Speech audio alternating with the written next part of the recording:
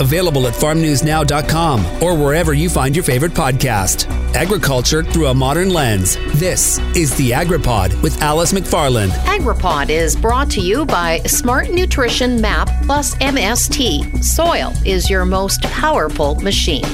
On today's episode, Agriculture in the Classroom has revealed its new kid-friendly website that brings the story of agriculture in Saskatchewan to life.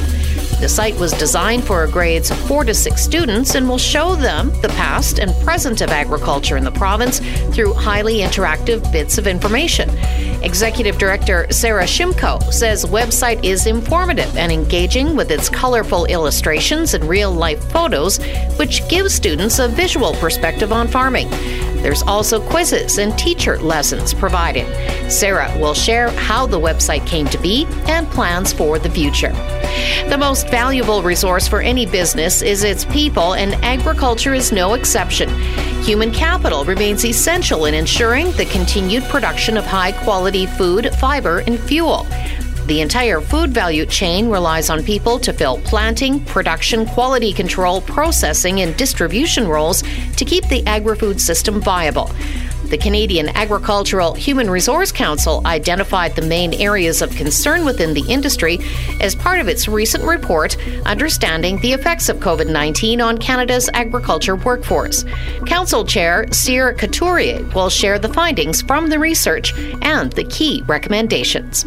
After the break, Sarah Shimko. Digging into the topics that matter to you. The AgriPod with Alice McFarland. Sarah Shimko is the chair of Agriculture in the Classroom, a new website for elementary students to talk about agriculture. So what was behind the reasoning to get this website launched?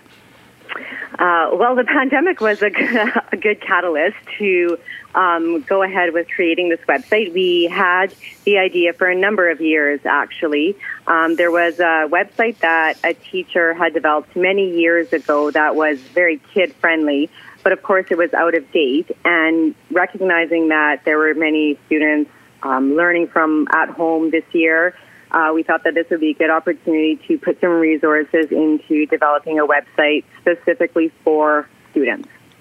So who was this targeted for specifically?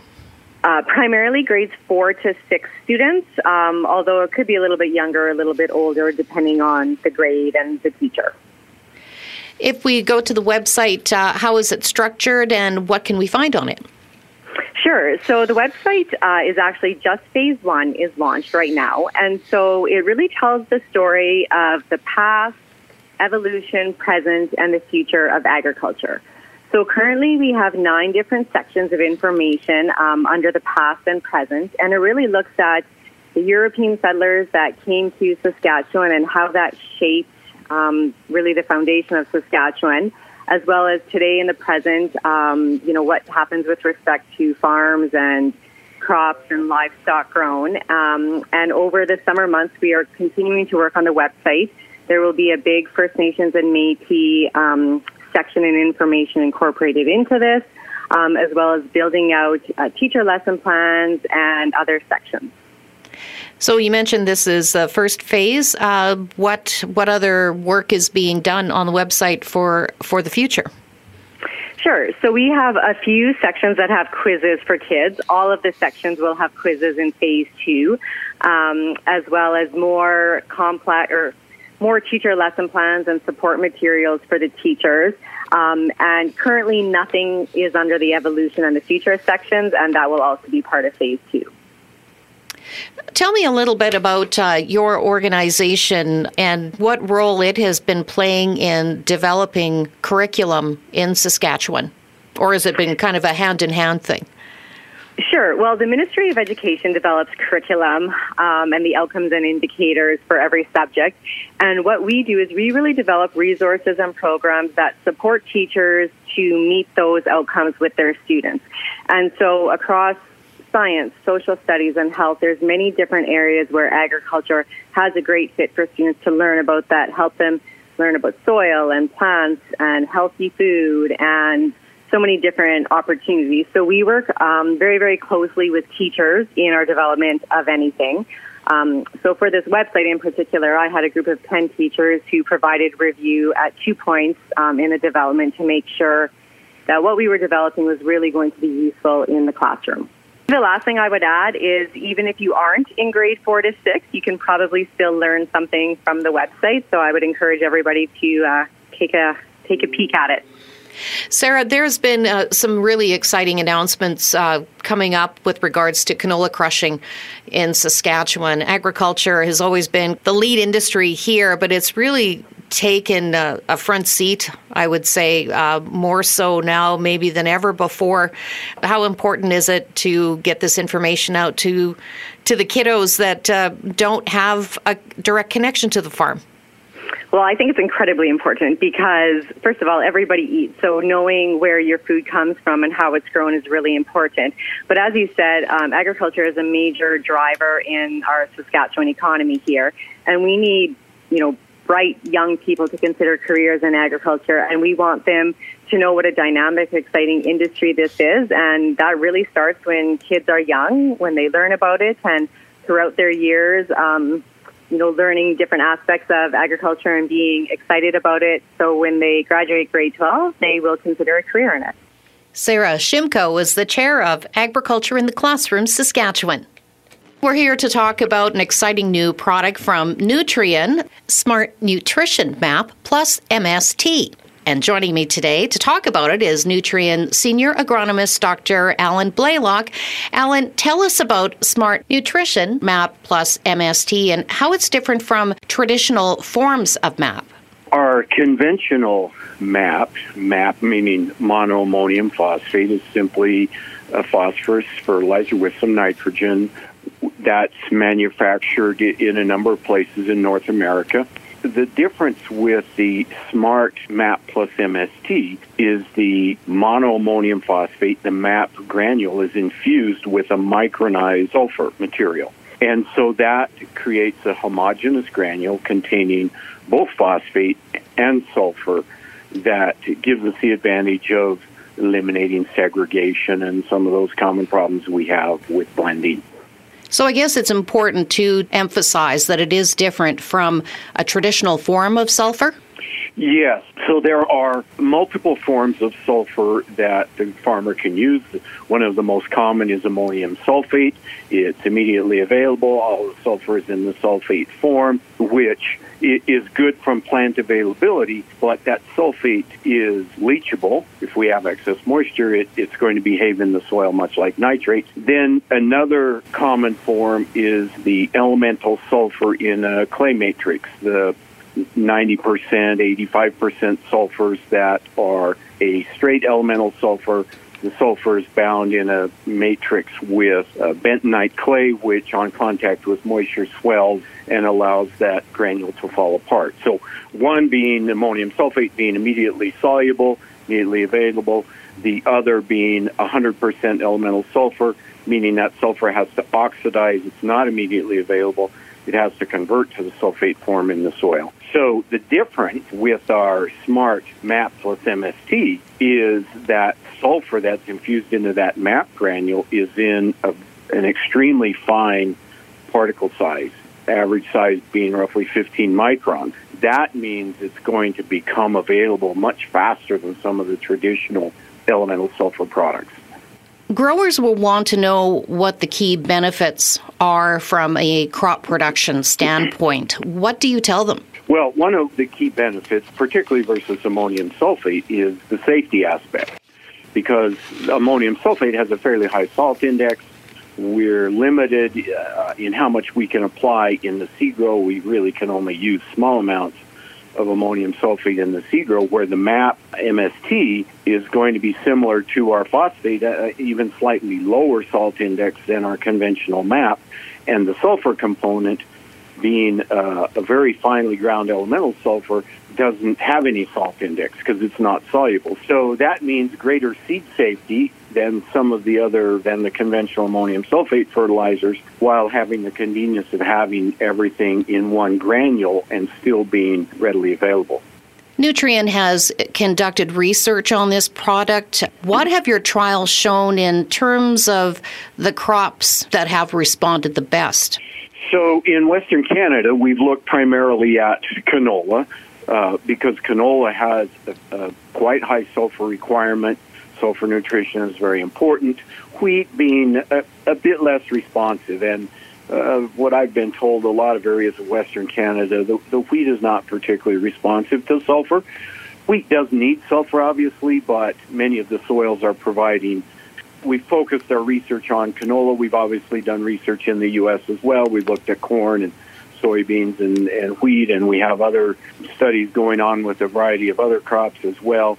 But for the Canadian market, we really focus on the canola. For many canola growers, probably the best way to use it would be to use a little bit of ammonium sulfate with it. We're still looking at different blends to try to optimize the appropriate blends for both phosphorus rate and sulfur rate. And because of the cool soils and the early sulfur demand of canola in Canada, we're getting great results with about a 75-25 ratio of the MAP MST sulfur to the ammonium sulfate. And that's working really well. Alan, how does this compare to a more traditional blend of fertilizer? Well, in a traditional blend, we have all these different components that we're trying to put together, and certainly we can customize that to whatever the crop needs, and that's certainly what we're trying to do is supply what the crop needs. The difference being with the MAP MST is we have nitrogen, phosphorus, and sulfur all in a homogeneous granule, so they're all delivered together. And particularly, again, as I said, for seed row placement, that's a convenient way to put all of those nutrients in the seed row. And obviously, they're going to supplement with some other nitrogen form to get the nitrogen they need, because it's not primarily a nitrogen fertilizer, it's a phosphorus and sulfur fertilizer, and they're in a ratio that seems to be, for most cases, a good match for canola needs. Finally, where can growers find out more about this product? Well, they can certainly go to our website, Smart Nutrition website, and learn all about some of the technical aspects of the product and see some of the research displayed there. They can also contact their local retailer, particularly our Nutrien Ag Solutions dealers. Virtually all of them will have access to the product, and many of them have it. So those are a couple of places they can find out about it. They could also, if they're working with a consultant, have their consultant get in touch with us if he's not aware of it. But they can start with the website. That's a great place to start. Thanks for this, Alan. Nice visiting with you. Dr. Alan Blaylock is a senior agronomist with Nutrien. After the break, Cyr Couturier, chair of the Canadian Agriculture Human Resource Council, will be with us to talk about how the pandemic has affected the availability of agriculture labor. Digging into the topics that matter to you. The AgriPod with Alice McFarlane. Cyr Couturier is the chair of the Canadian Agriculture Human Resource Council.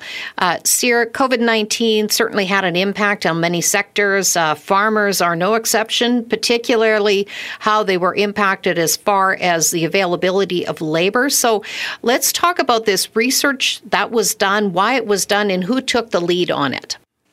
Well, the research was done because farmers were essentially having issues securing labor, ongoing issues securing labor for planting, harvesting, and all those sorts of things. And the research was done by the Canadian Agricultural Human Resource Council, and we look into labor issues for primary producers and farmers across the country, so in all commodities. Why is it important to understand the issues and how they impact farmers? Well, the report is complete. If you were able to get the final report, what you would find is that there's a perennial problem of labor on farms for farmers in a variety of commodities. And this particular study was to look at that we did in collaboration with the, I can't remember anyway. We hired a consultant to look at Statistics Canada and validate all the numbers. But we were able to survey farmers, something like 750 farmers from across the country in all provinces and some territories, in about a dozen different commodities, including the animal, the crops, and the non-crops and non-animals. And we get representation from every province, as I said. And it's important to understand where the shortages are and how they might be able to be resolved. $2.8 billion in lost sales because of the labor shortages. So just explain where those losses were reported and what sectors of agriculture were affected the most? Yeah, there's a variety of things. But so what we looked at basically was the vacancy rates due to COVID-19 in relation to the total labor demand for planting, harvesting, all on-farm production sort of activities. And what we found is that the vacancy rate was augmented. It's normally around 7% per year from available sort of sources versus other sort of sources. And so it was 10.4% across Canada, 11.7% across Canada, and a little bit less in some provinces, a little bit more in others. So basically what we found is that, and there was a perennial problem of shortage, of course, with short-term temporary foreign worker or soft program applicants. But what we found in the last 5 years is that there's also an issue with having Canadians, for example, work on farms. So from the urban to the rural areas has been an issue. And where we really found there to be a problem during the COVID was in terms of new hires and some farmers had to reduce production hours. That in the press release you would have seen one farmer alone early on in the season wasn't able to plant and harvest his asparagus. So that one farmer lost $700,000. And when you add it all up to all the various farmers in terms of on-farm production activities, it comes up to $2.9 billion. Now, they probably would have lost that amount anyway, even in a normal year. But this was over and above what they would have, the farmers would have lost in a normal year without COVID. So it means that the overall losses are quite extensive for 2020. Sira, I'd like you to talk about, though, the specific sectors that were affected the most. I know that you mentioned asparagus, but I'm assuming then intensive labor operations, things like vegetable production were probably hard hit? Vegetables, field fruit and vegetables. We had a lot of respondents, so there would have been some losses there, but the greatest losses, I think, were actually in the animal sector, for example, animal production sector. So beef, pork, poultry. That's where the greatest losses would have been achieved, and a lot less losses in the not a lot less, but some losses in field fruit and vegetables and field crops.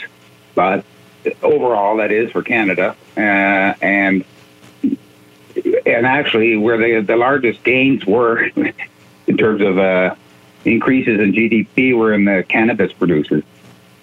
So no losses there. You did touch on this briefly. I just want to go back to some of the information about the number of Canadians working on farms and those lower numbers.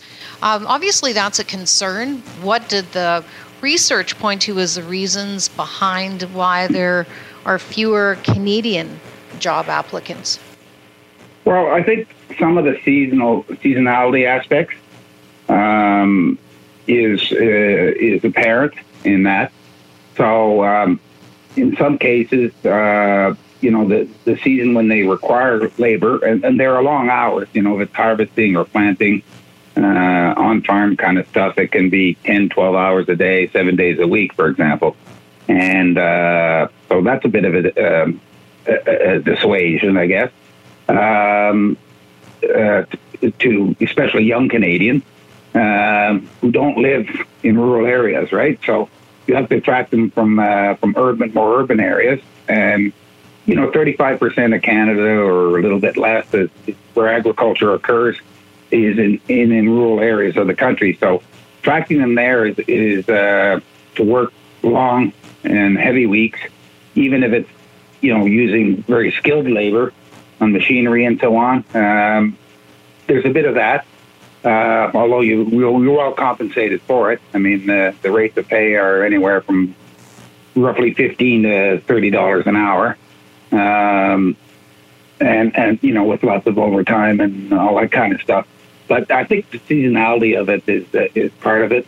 But realizing that, and also a lot of, let's say Canadians don't have the skills to work in the field and, so to speak, right, or on the farm. And so there's a lot of training that has to go on. And I guess it just takes time to attract them. And the rural lifestyle, I guess, is another reason. So the seasonality, what has to be done really is encourage younger folks to realize that there are opportunities. It's not going to be like that 12 hours a day, 7 days a week for 6 weeks in a row. That varies by commodity, and that varies by commodity and by crop. And so it's not going to be like that all the time. And if you really wanted to make a career in it on the farm, you could easily find 8 or 9 months of the work on farm, not continuously like that, but operating machinery, getting paid more money, and all that kind of stuff for on-farm jobs. And it would just vary seasonally.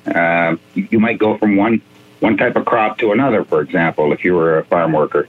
And some might decide to stay and then just be well-groomed by the owner, farm owner, for example, and get involved in other types of operations on the farm and, get 6, 8, 9 months out of it. So, and earn a decent income. So, it goes with both with, and one of the other constraints, of course, with attracting Canadians to rural areas is that we noticed that, there's a glaring gap in infrastructure. So high-speed broadband, cell, all that kind of stuff. That's a deterrent for people, for Canadians that don't have access to that, on a daily basis, so to speak. So there's a lot of deterrents like that. Now, of course, we've made all of this information known to our colleagues at the Canadian Federation of Agriculture and other farm organization groups across the country. So they have the findings. They will advocate for policies that will bring farmers closer to the urban areas, I guess, so to speak, with the infrastructure. And there are infrastructure programs announced by the government every 3 or 4 years. And broadband is one of those things that really has to get out there in the rural areas of the country. I mean, farmers need cell and they need broadband in order to even do their businesses. When we're talking about smart agriculture nowadays, all those machines operate on GPS and computers and cell, and to be able to plant your farm, be more sustainable, and maybe become more efficient, I guess. And if you don't have that infrastructure, you're not able to do that sort of work, right? So all of these things are all connected. So in terms of having labor on their farm, for example. You mentioned that you have shared this information with various organizations. What is the next step, though? You go through the trouble of creating this, getting this information together, the research, you're sharing it, but the problem still remains. So what's the next step in seeing that some of these issues are addressed? So now we have sort of in the report, there's sort of the impacts of COVID on the on the economy, on agriculture, right? And labor shortages and that sort of stuff. When implementing plans for the future, farmers should have a clear, or even this year, because we're still in the pandemic, a better sense of how to deal with their labor shortages. So that shouldn't happen. But in the longer term, there are perennial labor shortages. So what we've suggested to government and the other groups of the provincial ag groups has also suggested to government, provincially and federally, is that we need to look at longer-term strategies to fill the labor needs for Canadian agriculture. And that those will involve things like more pathways to permanency for foreign workers. But the longer term will be to recruit more urban Canadians and young people into farming on the farm, get them the skills they need, and show them how exciting it can be to produce food for Canadians and others, and then find efficiencies on the farm as well. It's not every farmer that can afford to buy $500 million combine or whatever, and become more efficient environmentally and as well as economically efficient. So for the small scale farmers, we'll have to find solutions for them, right? So it's not one size fits all for everybody, and I think that's the bottom line. So everybody is sort of advocating now that we need short, medium, and long term solutions to the labor issue, because I don't know if you looked at the study that we finished, that CARC finished, just a little over a year ago. And that one showed that there's, like I said, a perennial problem with labor shortage for farms in all commodities across the country, whether they're on land or at sea in aquaculture, and that lost opportunities are going to continue regardless of COVID or not. So we have to find solutions for the long term. Any final thoughts, Cyr? No, well, I just wanted to thank you very much for taking the time to try and inquire a little bit about the agri-workforce issues and agriculture issues, and I guess that's what you do, and in this show. Cyr Couturier is the chair of the Canadian Agriculture Human Resource Council. It's time for the weekly Agriculture News Roundup for the week of April 26, 2021. Parliament passed back-to-work legislation for striking dock workers at the Port of Montreal. The minority Liberal government, with the support of the Conservatives, passed the bill by a margin of 255 to 61. Bloc Québécois, NDP, and Green MPs, along with 3 Liberals, voted against it. Another canola crushing facility will be built in Regina. Viterra said it is in the feasibility stage to finalize their plant's capabilities and design, with an initial targeted annual crush capacity of 2.5 million metric tons, which would make it the world's largest integrated canola crush facility. The plant is targeted to be operational in late 2024. Cargill Canada recently announced it would build a canola crush plant in Regina, while Richardson said it would double the capacity of its canola processing facility in Yorkton. Statistics Canada is forecasting a large increase in barley area, a modest rise in canola acreage, but less wheat, peas, and oats this year. The biggest percentage change from last year is barley, up 13.9% to 8.6 million acres on a national basis. Canola area is also higher, but not as much as crushers would like. StatsCan projects national canola area at 21.53 million acres, up 3.6% from last year.